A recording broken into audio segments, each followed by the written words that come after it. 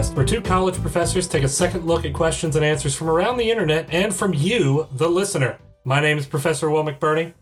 And I'm Professor Mark Sheriff, and Will, outside right now, I can hear the drills. I can hear the workers. Mm-hmm. Fiber is coming. Yeah, Fiber is coming. There's a vocal group of people in my neighborhood opposing it, so that's going to be fun.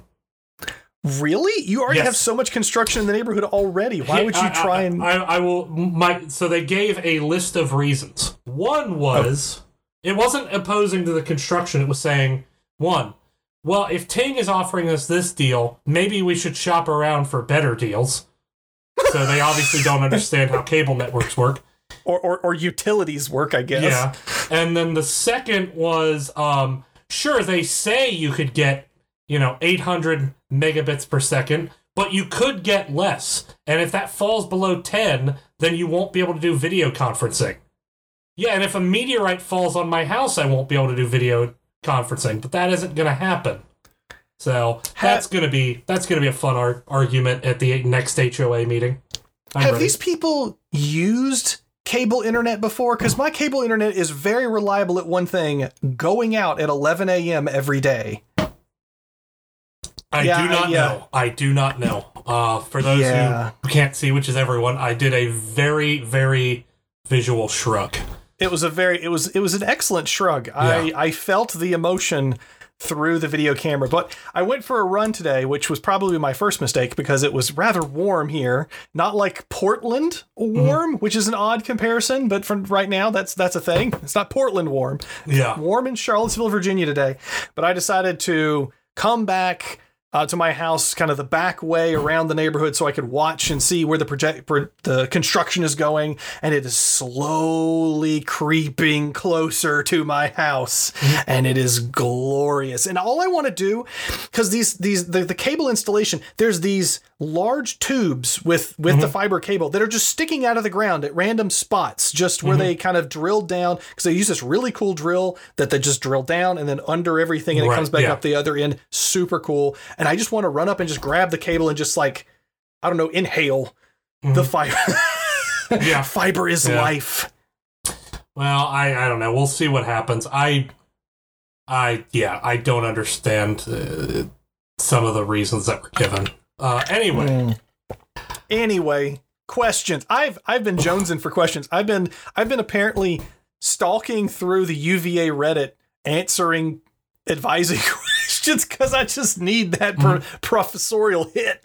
So give me one. Give me a question. So let's actually start not with the one question I was hitting at in our pre-show talk. Actually, since we're talking about internet, let's talk about this.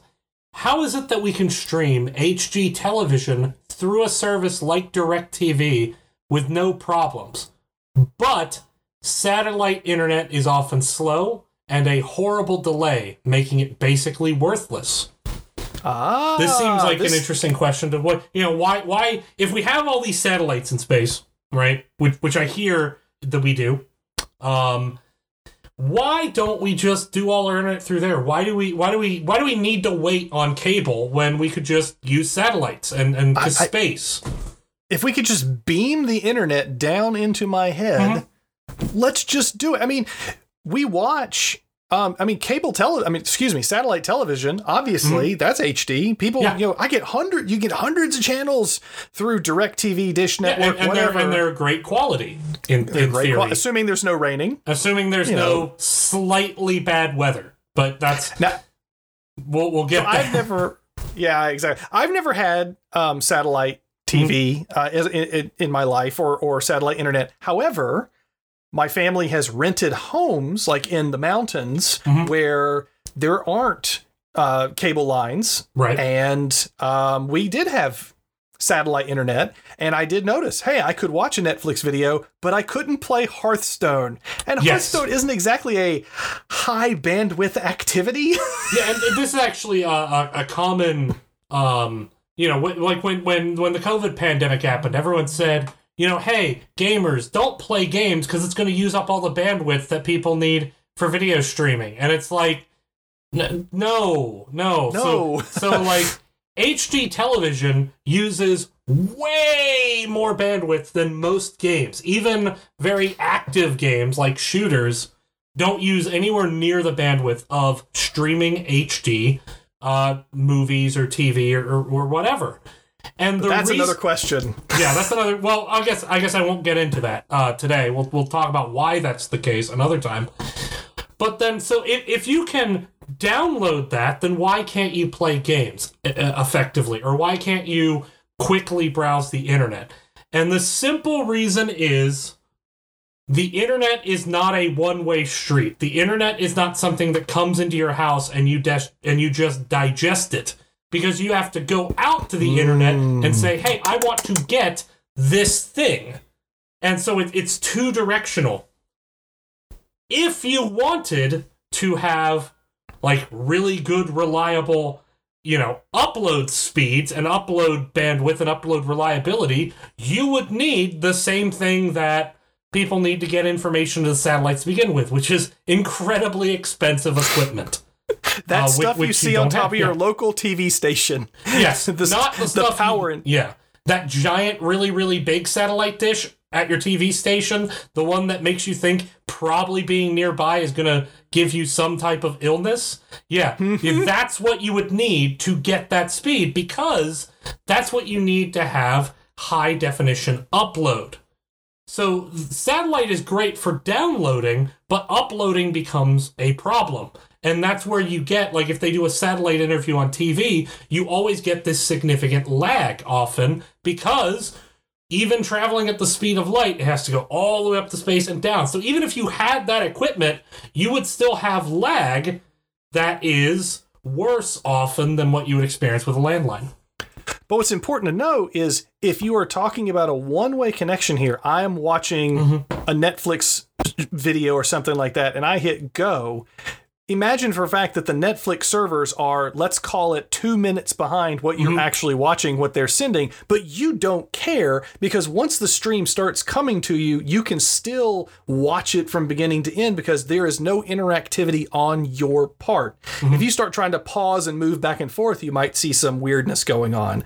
Right. But yes, that upload speed. And even I have complained about my upload bandwidth with cable internet, but even that's still 12 megabit is what I have as my upload speed, which is well faster than, even dial up and other, I mean, it's still pretty dang fast. I mean, I'm still uploading YouTube videos in a reasonable amount of time. Don't get me wrong. Fiber is life. Want that fiber. It's going to be sweet, sweet, sweet, but it's still good enough for what we're doing right now. I mean, we're on a video conference while we're also recording the podcast.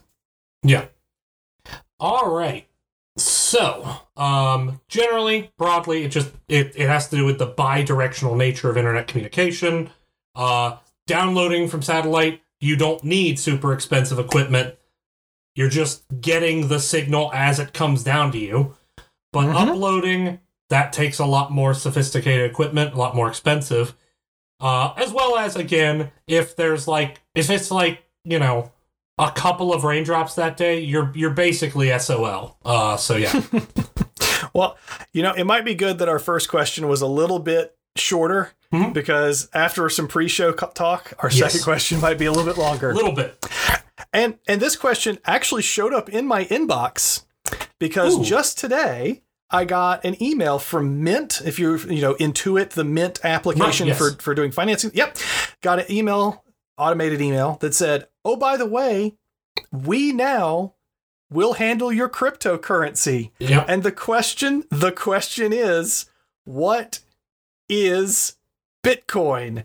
And this is a very long thing, but first we should break it down into two very quick things. And one of them, hopefully the question is for you, because I have been trying to wrap my head around some of the technology here. It's not easy, but the other part of it I want to talk about is just the notion of currency. Yes. So, and I actually think that would be the better place to start. Absolutely. That's where I'm going to start. I'm going to start with Beanie Babies. Okay. And here's why I'm going to start with Beanie Babies.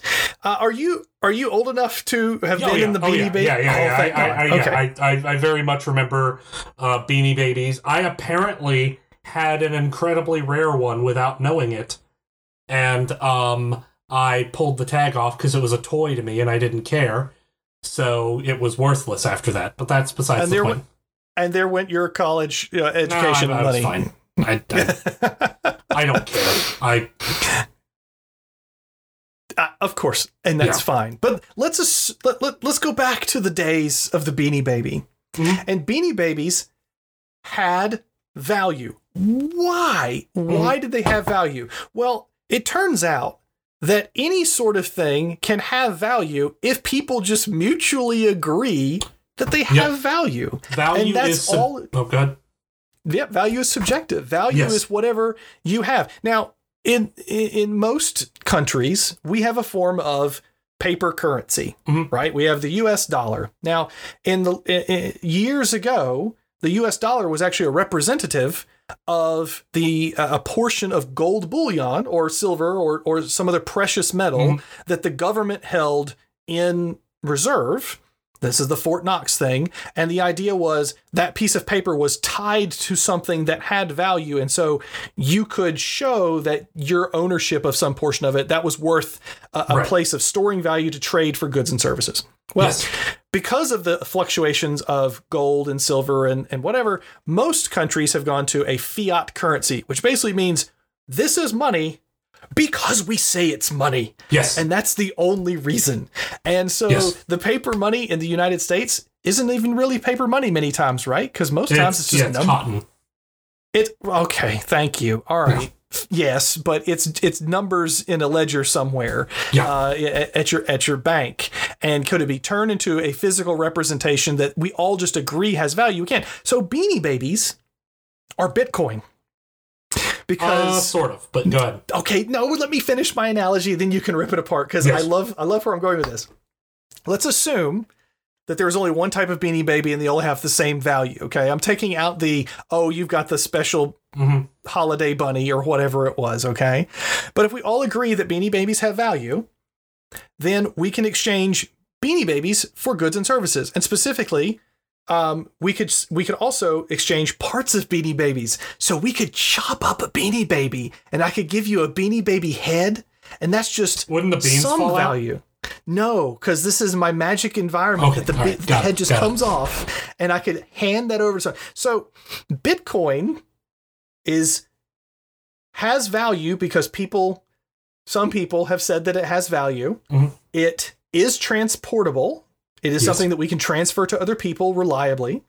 It is divisible. Matter of fact, you can go down to, what is it? Something 10 to the negative 8. I mean, it's like I've never tried to go that far. So a Satoshi, I believe, is the smallest. I've never bought Bitcoin, but we'll get to why in a second. Satoshi, I believe, is the smallest amount of Bitcoin that one person can have. Mm-hmm. And so because of this, some places, some people, some governments even, I believe I just read that El Salvador, I believe it was, just in the last few months has accepted Bitcoin as an official currency for use in the country. I think is the first country that has done this.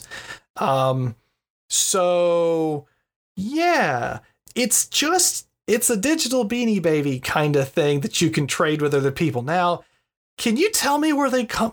Hey, Will, where do Beanie Babies come from? Where do my special Beanie Babies come from? Well, allow me to before we go on, let me try to give a definition that I'm going to have for currency for the purpose of talking about Bitcoin, which is currency is more or less a means of short-circuiting the barter system. Yes. The idea is, you and I provide the services of teaching computer science to 18 to 22-year-olds, broadly. I mean, some exceptions, but broadly, that is our contribution to society. That sounds so awful when you put it like that. Well, and so if I went to the grocery store, I don't have a means to negotiate at the grocery store. Hey, I taught these kids over here. How much food can I get? No. You go to the registry and say, let me tell you about garbage collection in Java, and then you walk off with a pizza. Right. Exactly. It was just like, no, here, I'll teach you some code, and then I'm going to need, some bread. So effectively, now you need a beer. Effectively what happens is I agree with the University of Virginia how much my services are worth, and then I get effectively a receipt saying, here is what we think it's worth in the form of paper, because it is a fiat currency. I don't receive actual percentage ownership of the gold repository. And then I can take that to anywhere, and they will accept that. And the reason, one of the big reasons this works, is because there really isn't an alternative. Now, and then we're going to get into Bitcoin and how that's potentially an alternative. But for most of the time, it's just that was the money you had. And so we assume it has value because it's always had value. It's going to continue to have value, presumably for a while, hopefully, knock on wood. But now, so it's effectively a way to short-circuit the barter system, but you're trading goods and services for goods and services. It's just a receipting system.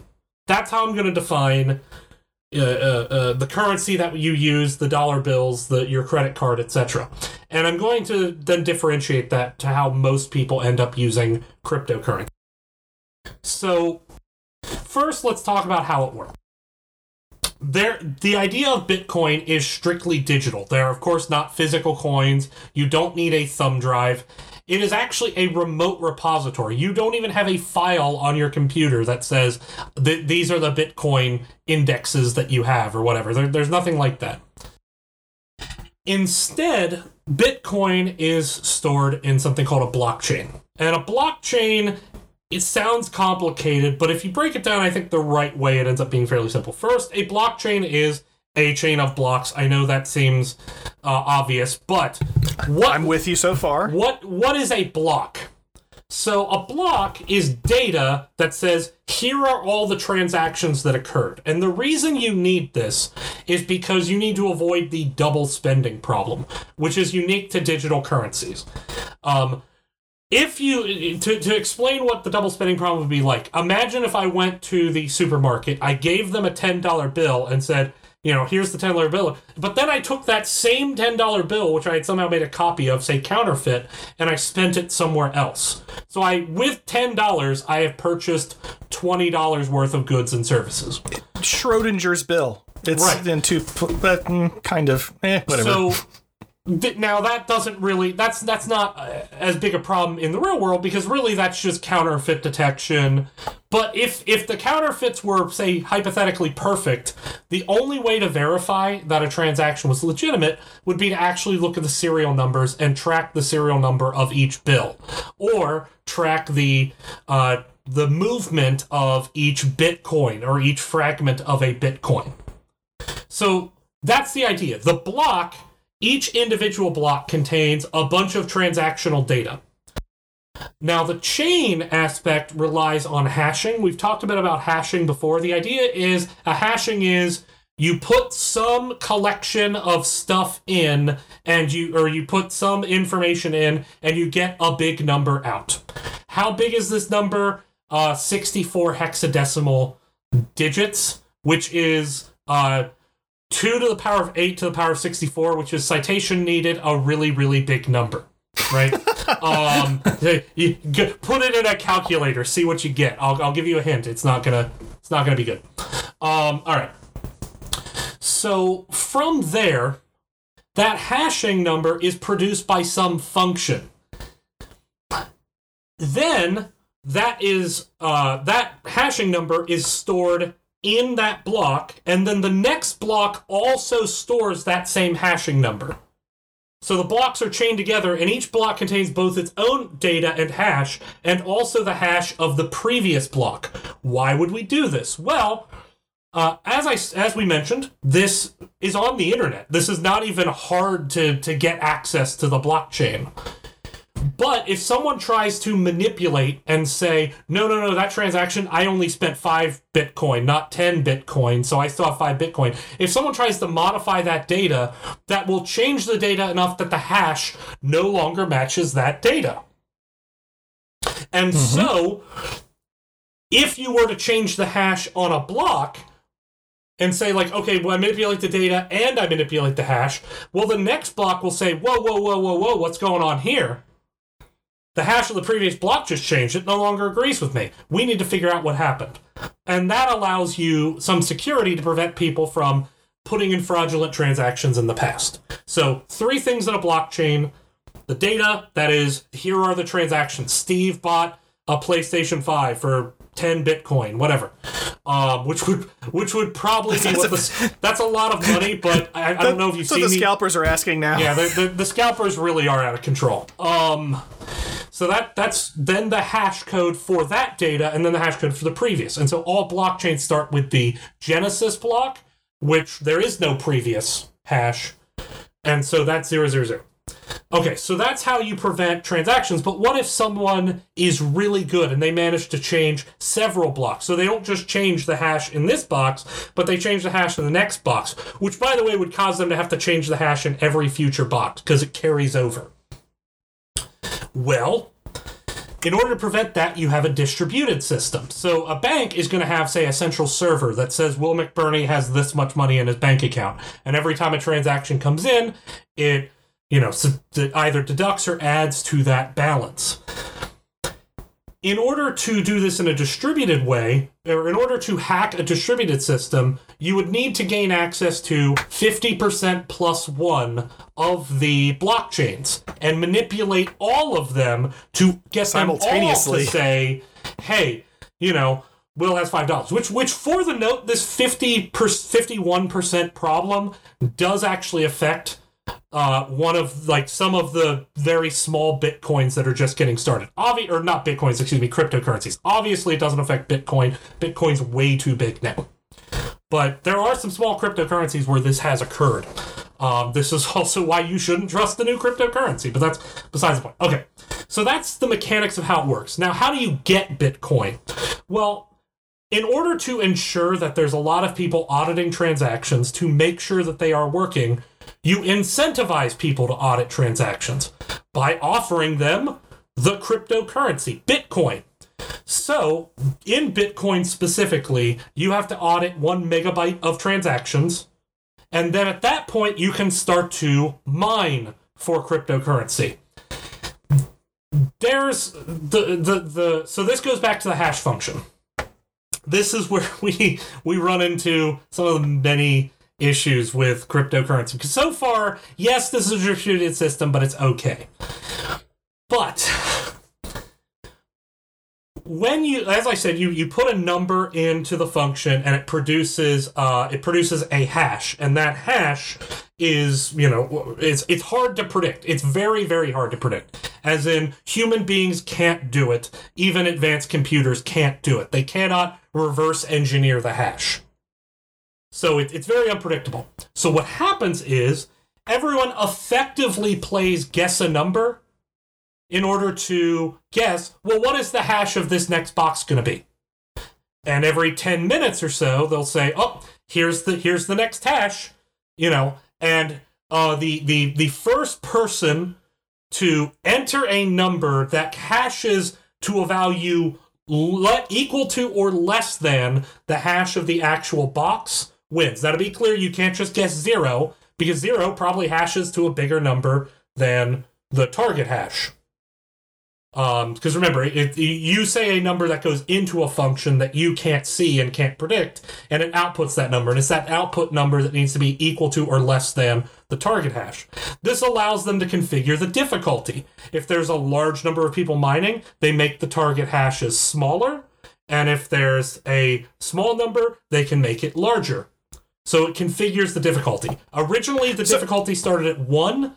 Now it's like 13 trillion. So it's really difficult now. So that's the mining. And if you guess the number, that block gets added to the blockchain, and you get credit for adding it. So you have contributed the service of auditing transactions, and you get some reward of Bitcoins. Right now, I think it's 6.25 or 6.5 that you get per something block. Like that. Yeah.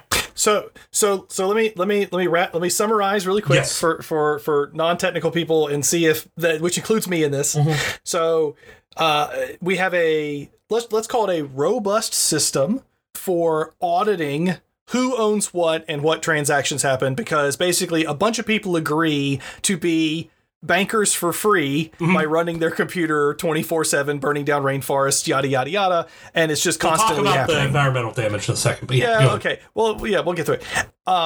Then the Bitcoin itself is created by basically there being the lotto, where you have a 1 in 16 million chance of winning, and everyone tosses in, and if you happen to guess the lotto number, you're like, congratulations, that lotto number is now... lotto number. There's a lot of lotto numbers that hit, but it's still a tiny fraction. Anyway, no, I just want to make that clear, because it is relevant. Someone will correct regardless, me. But whoever guesses correct... First. Whatever first and correct. Okay, whatever the definition of first and correct is, but someone guesses correct, and that miner is successful. Congratulations, more Bitcoin has been added. Yes. And from what I understand, that because of the algorithm, there is a cap on the total number of Bitcoin that can be mined overall at like 21 million. 21 it's about million. 18.4 now. It'll be, and it's supposed to cap at 2040. Yeah, it's like by 2040. 2140. 2140. That's much further away than 2040. So they have to pay out roughly every 4 years. So like, you know, in 2009 when it started, you got like, 20 currency or something, or you got like 25 or Bitcoin. No, it was 50 Bitcoins originally. Then you got 25. Then you got 12.5, and now it's like 6.5. So they're having roughly every 4 years. Anyway, go ahead. Right. So this is equivalent, kind of, to the Fed only putting out a certain amount of cash in circulation at a time, kind of like that. So at the end of the day, a Bitcoin for just average lay people is, think of it like this. You have a banking account at Wells Fargo, and if you never take out cash ever, it's just a number of how much of something you have that people agree has value. Bitcoin is just a different type of that in a different computer system, managed a different way. But at the end of the day, it's just another thing that, do people agree that this has value or not? So now, I know you have strong feelings about this. Yes. Does it have value? And let's try to keep it under like a few minutes. Yes, so I apologize that explanation went long, but it is complicated enough that I think it warranted that explanation. It is important. No, it's very important. It was I learned. So it was the more I know. Yeah. So here is why I don't like cryptocurrencies. So as I said before, I like to think of a currency as something that you receive for goods and services that you provide, that you can exchange for goods and services you want. It is a short circuit of the barter system. And Bitcoin can be used that way. There are companies that accept Bitcoin. But often what cryptocurrencies are currently being used for is as a quote-unquote financial investment. That is, the idea is that you want to buy low and sell high. The problem with this is... Like Beanie Babies. So let's talk about let's talk about something equally useless as Beanie Babies. GameStop stock, right? Oh, no. I like GameStop. But what you saw with the GameStop thing, so first it was the short squeeze. Okay, that happens all the time. But the media attention around it led to a public rush that actually turned into a Ponzi scheme. It was a pump and dump Ponzi scheme. It just was. You know, the people who got on board first made a lot of money, and the people who got on board late paid that money. Because it is a transfer of people who get in early and get out at the right time. If you jump in late and then you hold on, like they publish, hold on to that stock, hold on to it. Diamond hands. Well, guess what? That's so that way the people who started this can sell their shares before you and make money. That's what happened with GameStop. It was a pump and dump. It very much was. Yes, it was paired with a short squeeze, which is a legitimate investment strategy, but it was all the media attention around it led to a pump and dump. And the problem is you see this all the time. People lost their livelihoods. In about 3 years ago when Bitcoin got popular and it skyrocketed to 10,000, FOMO kicked in and the media coverage kicked in, and everyone's like, well, crap, I got to go out and get me some Bitcoin. And then the price tanked, and people put their life savings in it because they thought, well, this can only go up because the attention indicated that. And online sources, many of whom already have money in Bitcoin, are like, oh yeah, it's totally a safe investment. Quick, sell, sell, sell, sell. No, it's fine. Keep buying more. Yep. It turns into this pump and dump a lot of the time. And this is where I distinguish it from the currency of trading for goods and services. It is currency traded for currency. Too many people right now are viewing crypto as like company stock. But the difference between company stock and cryptocurrency is the company stock is actually ownership in a thing. It is a company that you own a portion of. That company has of value because it's trading with other people. The only way you make money on cryptocurrencies like Dogecoin, which, or more obscure ones that can't be traded like Bitcoin, is you convince someone to buy the coin from you. You convince someone else that it has value. Yeah, you convince someone else that it has value. It has more value than you have. That's a pump and dump. Like, oh, no, I'm going to buy this, convince everyone it sells for more, and then I'm going to sell it to them at a higher price. It's a Ponzi scheme in a lot of these cases. And so, yeah, it is. It's also incredibly unstable because it's largely based on media coverage. Case in point, cryptocurrencies plummeted when Elon Musk on Saturday Night Live said, oh, yeah, it's just what was the phrase he used? It's a hustle. It is. It's a hustle. I mean, I'm not saying it can't be. And I actually do like some of the ideas of a decentralized currency that is not owned by a government because, you can see, for example, Germany, post-World War I, their currency plummeted. You see this in countries all the time. It very well could happen in any industrialized nation if they have a series of bad policy decisions. So I get the idea of it, but there's the ideal and there's how it's being used. And more I'm seeing it used in pump and dump Ponzi schemes. And that bothers me. That really bothers me. Sure. No, and it rightfully should. I think that this is I'm not trying to play devil's advocate to what you said, but in some way that when you said that trying to sell the currency, well, what's happening there is you're effective, quote unquote, converting back to a currency that is understood and stable, and people recognize that it has value, as opposed to the thing that people aren't all sure whether it has value or not. Right. And the only way for something to move into the realm of being on the equivalence level of a fiat currency from a government is for universal acceptance. Right. And so, I think there is a world, a time, a place where this could happen potentially, but due to the general geopolitical nature of the world, I don't know if we will be around necessarily to see it, but this is outside of I am not an economist. Yeah. From a technical point of view, they're digital Benny babies. It's what all Ponzi schemes rely on. That is the predation of the ignorant.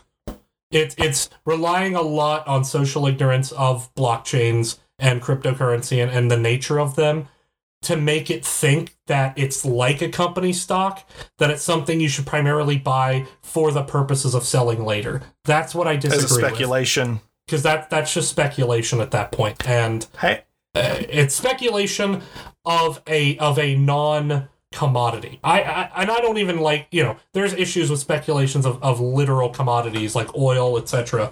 But it's different when it's truly imaginary. So that's... Yeah.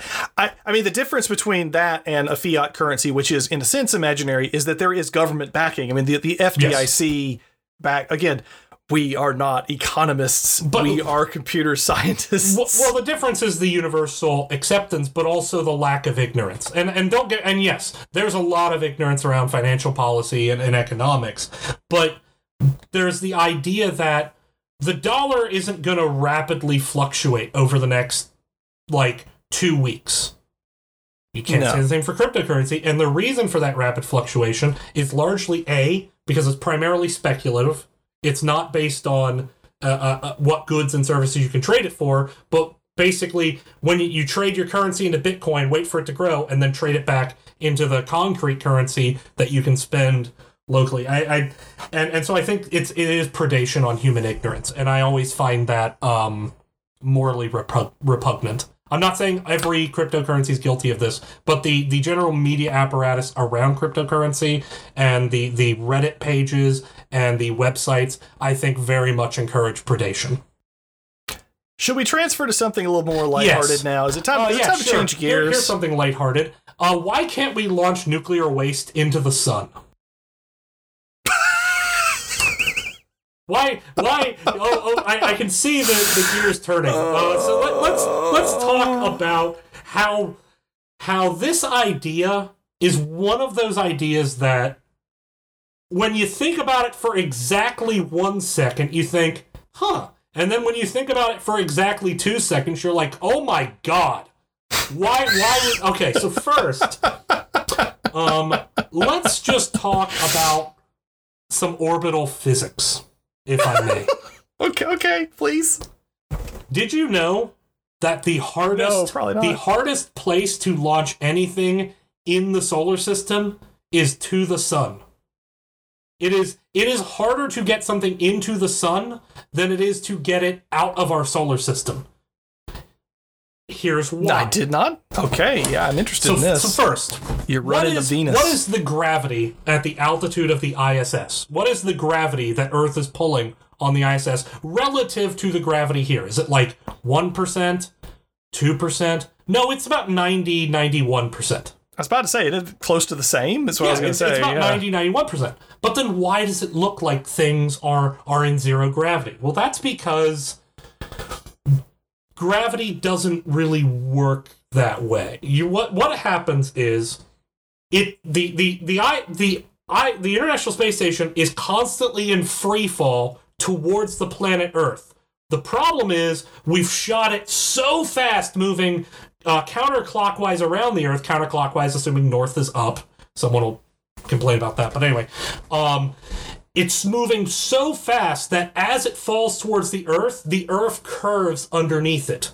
So you're actually in free fall. It is. So when you see zero gravity, it looks so fun. Okay, imagine that feeling you get when an elevator lurches downward, but that feeling is constant and inescapable. That's what zero gravity feels like. Yeah, that is not anything. No. Yeah, it is. I can't do roller coasters. I can't do. No, I can do roller coasters. But anyway, now realize that we're doing that around the sun. Think of it like if you were, say you were on a train, you wanted to jump off, and you saw a mattress up ahead. So you're going to jump right as the mattress is beneath you, right? No, because then you'll overshoot it. Because the problem is when you jump off the train, if the train's moving 50 miles an hour, you're still moving 50 miles an hour in the same direction as the train. You've just added a small amount of velocity away from the train. So you have to jump when the mattress is way ahead of you, because when you land, you'll still be moving 50 miles an hour the direction of the train. The Earth is moving around the sun at 30 kilometers per second, which is fast. In order to have something go from the Earth to the sun, you can't just aim at the sun and fire your rockets, because you're moving counterclockwise around the sun. You will miss the sun in the counterclockwise direction because your existing motion is carrying you 30 kilometers a second. And in fact, you'll move, if you aim your rockets at the sun, aim your spaceship at the sun and fire the rockets and just keep burning until you get there, not only will you miss the sun, you'll actually go farther from the sun than when you started on the other side. Because orbital mechanics don't work that way. You can't just aim at a target and fire your rockets. I know it works But Star Trek works that way. Well, that's why I would actually recommend playing The Outer Wilds, because when you try to aim at a planet and fly there, you can't actually do it. You need to match the velocity of the planet and then approach it. So anyway, how can you get to the sun without missing it? Well, here's how you do it.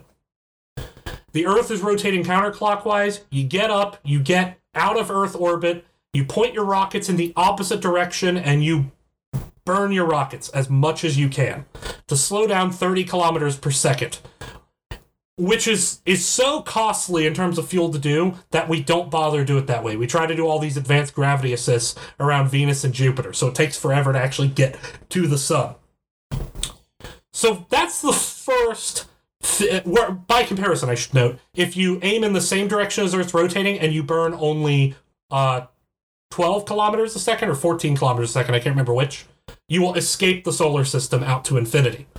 So whenever someone says launch something into the sun, no, that's stupid. That's ridiculous. Launch it into outer space, out beyond our solar system. Right? That's what we should do. Someone else's problem. That's what should happen to Jeff Bezos. What? No, what? I didn't know. I did not say that. No, what? All right.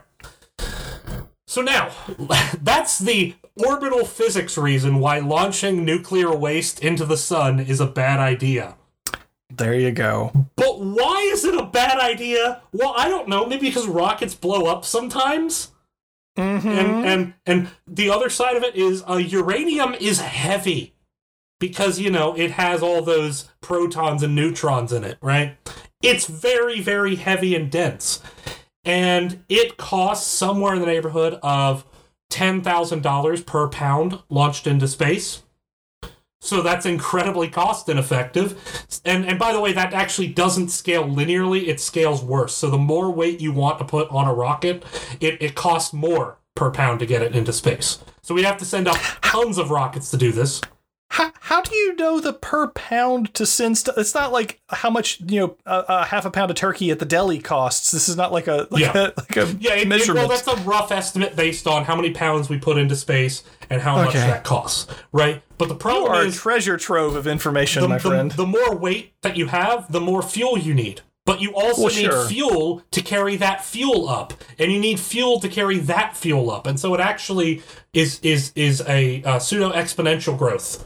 Well, it is an exponential growth. It's an exponential growth of fuel you need per pound.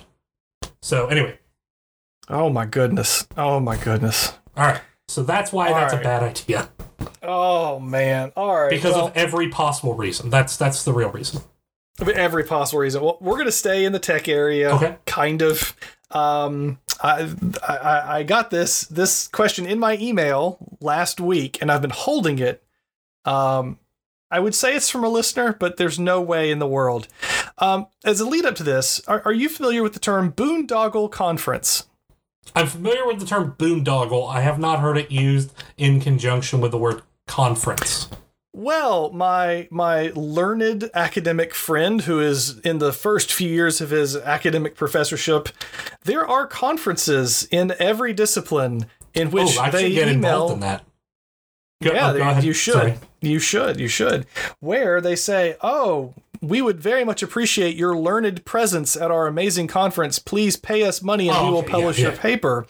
Yeah. But these are pay to publish. Predatory journals, yes.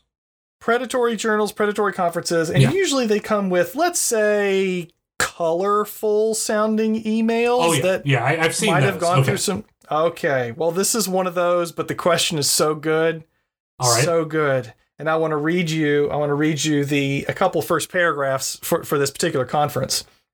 The title of the email is, Mark Sheriff, can robots take over dentistry? Dear Mark Sheriff. Here's the thing. I'd totally be okay with that. Anyway, go ahead. Greetings for the day. Hope this email finds you in the best of health and spirit. Is robotics a boon or bane for dentists? The quest for dental advancements is never-ending. From traditional techniques to the digital world, dentistry has experienced enormous changes and breakthroughs, broadening the spectrum of dental care and operations. The art of robotics used in the field of dentistry is highly fascinating. The robot is one of science's most amazing inventions. Sorry. These devices can imitate life. Robots.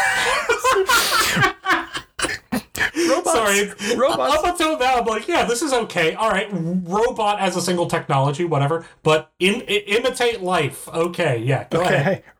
Robots reduce human error, enhance work efficiency, and shorten the time it takes to complete a task. Because of this, robotics has already started to blossom in the field of dentistry. That was actually one sentence. Yeah, but that's a completely fair sentence. Yeah. Okay, here you go.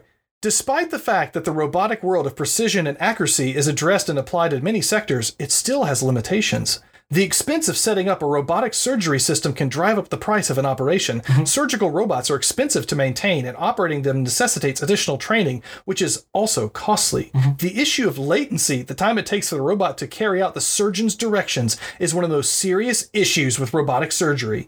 To address the aforementioned issues, a closer association between researchers, dentists, and experts in this area is required. We invite you to come to Las Vegas, Nevada, May 2nd through 4th, 2022. Of course, it's in Las Vegas. Go ahead. Of course it is. It'll be like a room. They'll have booked like a room, and it won't even be a suite. It'll just be like 2 beds and like a bottle of Aquafina that costs $4. And that'll be the conference. Here is the piece de resistance.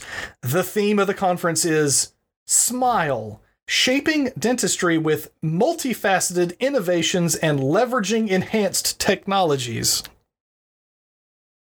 So, is robotics a boon or bane for dentists? That I'm going to have to punt for now, because I think we need to do a whole discussion on the singularity, and I can tell that I would end up going that direction. So I don't want to answer this question by explaining what the singularity is, because we're already at like the 45-minute mark. Well, let's just top this off by saying, do surgeons in various fields do things like telemedicine, where there is a surgeon, a remote surgeon, that is operating a device remotely? So, I mean, imagine this. You have an expert in Ohio, and you need a surgery immediately in Florida, picking places, and they are able to set up this link, and they are able to use the same digital tools remotely as they are locally. Now, whether any of this is fully automated, I mean, there's certainly automated things that people use. I mean, like an MRI, I mean, that is a tool that does a recording. We actually have a colleague that has done experiments on people programming while inside an MRI to see what parts of their brain fire while they're programming. Yeah. He's great. Wes Weimer, great guy. Yeah. University of Michigan. Yeah. Whether we have expanded these to dentistry yet, I haven't registered for the conference. I guess I need to do that so I can find out. Well, I mean, obviously we're both known for our great dental research, which is why we're teaching students how to write introductory programs. How I'm doing anyway, writing students how to write introductory programs in Java and Python. Yeah, to be clear, I think that's actually a valid area to do research and development in. But if they're emailing you to go to Las Vegas, but you need to pay and they'll publish whatever paper, probably they're not on the up and up. I'll go out on a limb and guess. So there is the line. We would like to invite you as an honorable speaker at our conference. Our attendees will look forward to hearing and listening to your groundbreaking research. Yes, I'm sure they're very interested in the dentistry conference about my research into how people teach computer science. How people teach computer science and what makes a video game good. Yeah. And what makes a dental exam fun? Not much. Not much. I did have a dentist who had video games in their exam room for kids. Yeah. So maybe there's the crossover. Hey. My dentist is Dr. Swisher, and I don't think you can top that name for a dentist. No. That's a good name. That's a good name. Yeah, it is. All right. I'm a fan. We will have to talk about the singularity at some point, but I'll let it go for another day, because I've spoken 40 minutes of this. Hey, I had quite the diatribe on what Beanie Babies are, but that will do it for us today. Thank you all so much for hanging out with us for the last 40 to 45 minutes, going into such things as Bitcoin, satellite internet, and now dental robotics. If you have not yet subscribed on the podcast service of your choice, we would very much appreciate you doing so. You can go to regraderequest.com to find all of the links to all of the different services that are out there. Tell a friend. We'd love to have a few more listeners than apparently my family, and there's a few more than my family. I just estimated that my family makes up about 25% of our total listenership at this early phase of my family's podcasting. Probably another 25. So, and I love them all. They're all wonderful people. But thank you all. If you have a question that you would like for us to answer on the podcast, you can email us at hosts@regraderequest.com or at regraderequest.com. You can find a button to record an audio message that we could play on the show. If you happen to have the Anchor FM app installed on your iOS or Android device, you can also record your message there. So, and if you have complaints about my opinions on Bitcoin, you can write it down on a piece of paper, and if you take it to your local recycling bin, I have a system where I'll get it. So just trust me. It's always going to be there. So for myself and Professor Mick Burney, as always, watch for falling goats. Indeed. Take care. Take care, everyone. And watch. You can buy those goats with Bitcoin. You can buy them things. A nice goat sweater. Yeah. A falling goat based barter system. How many goat coins?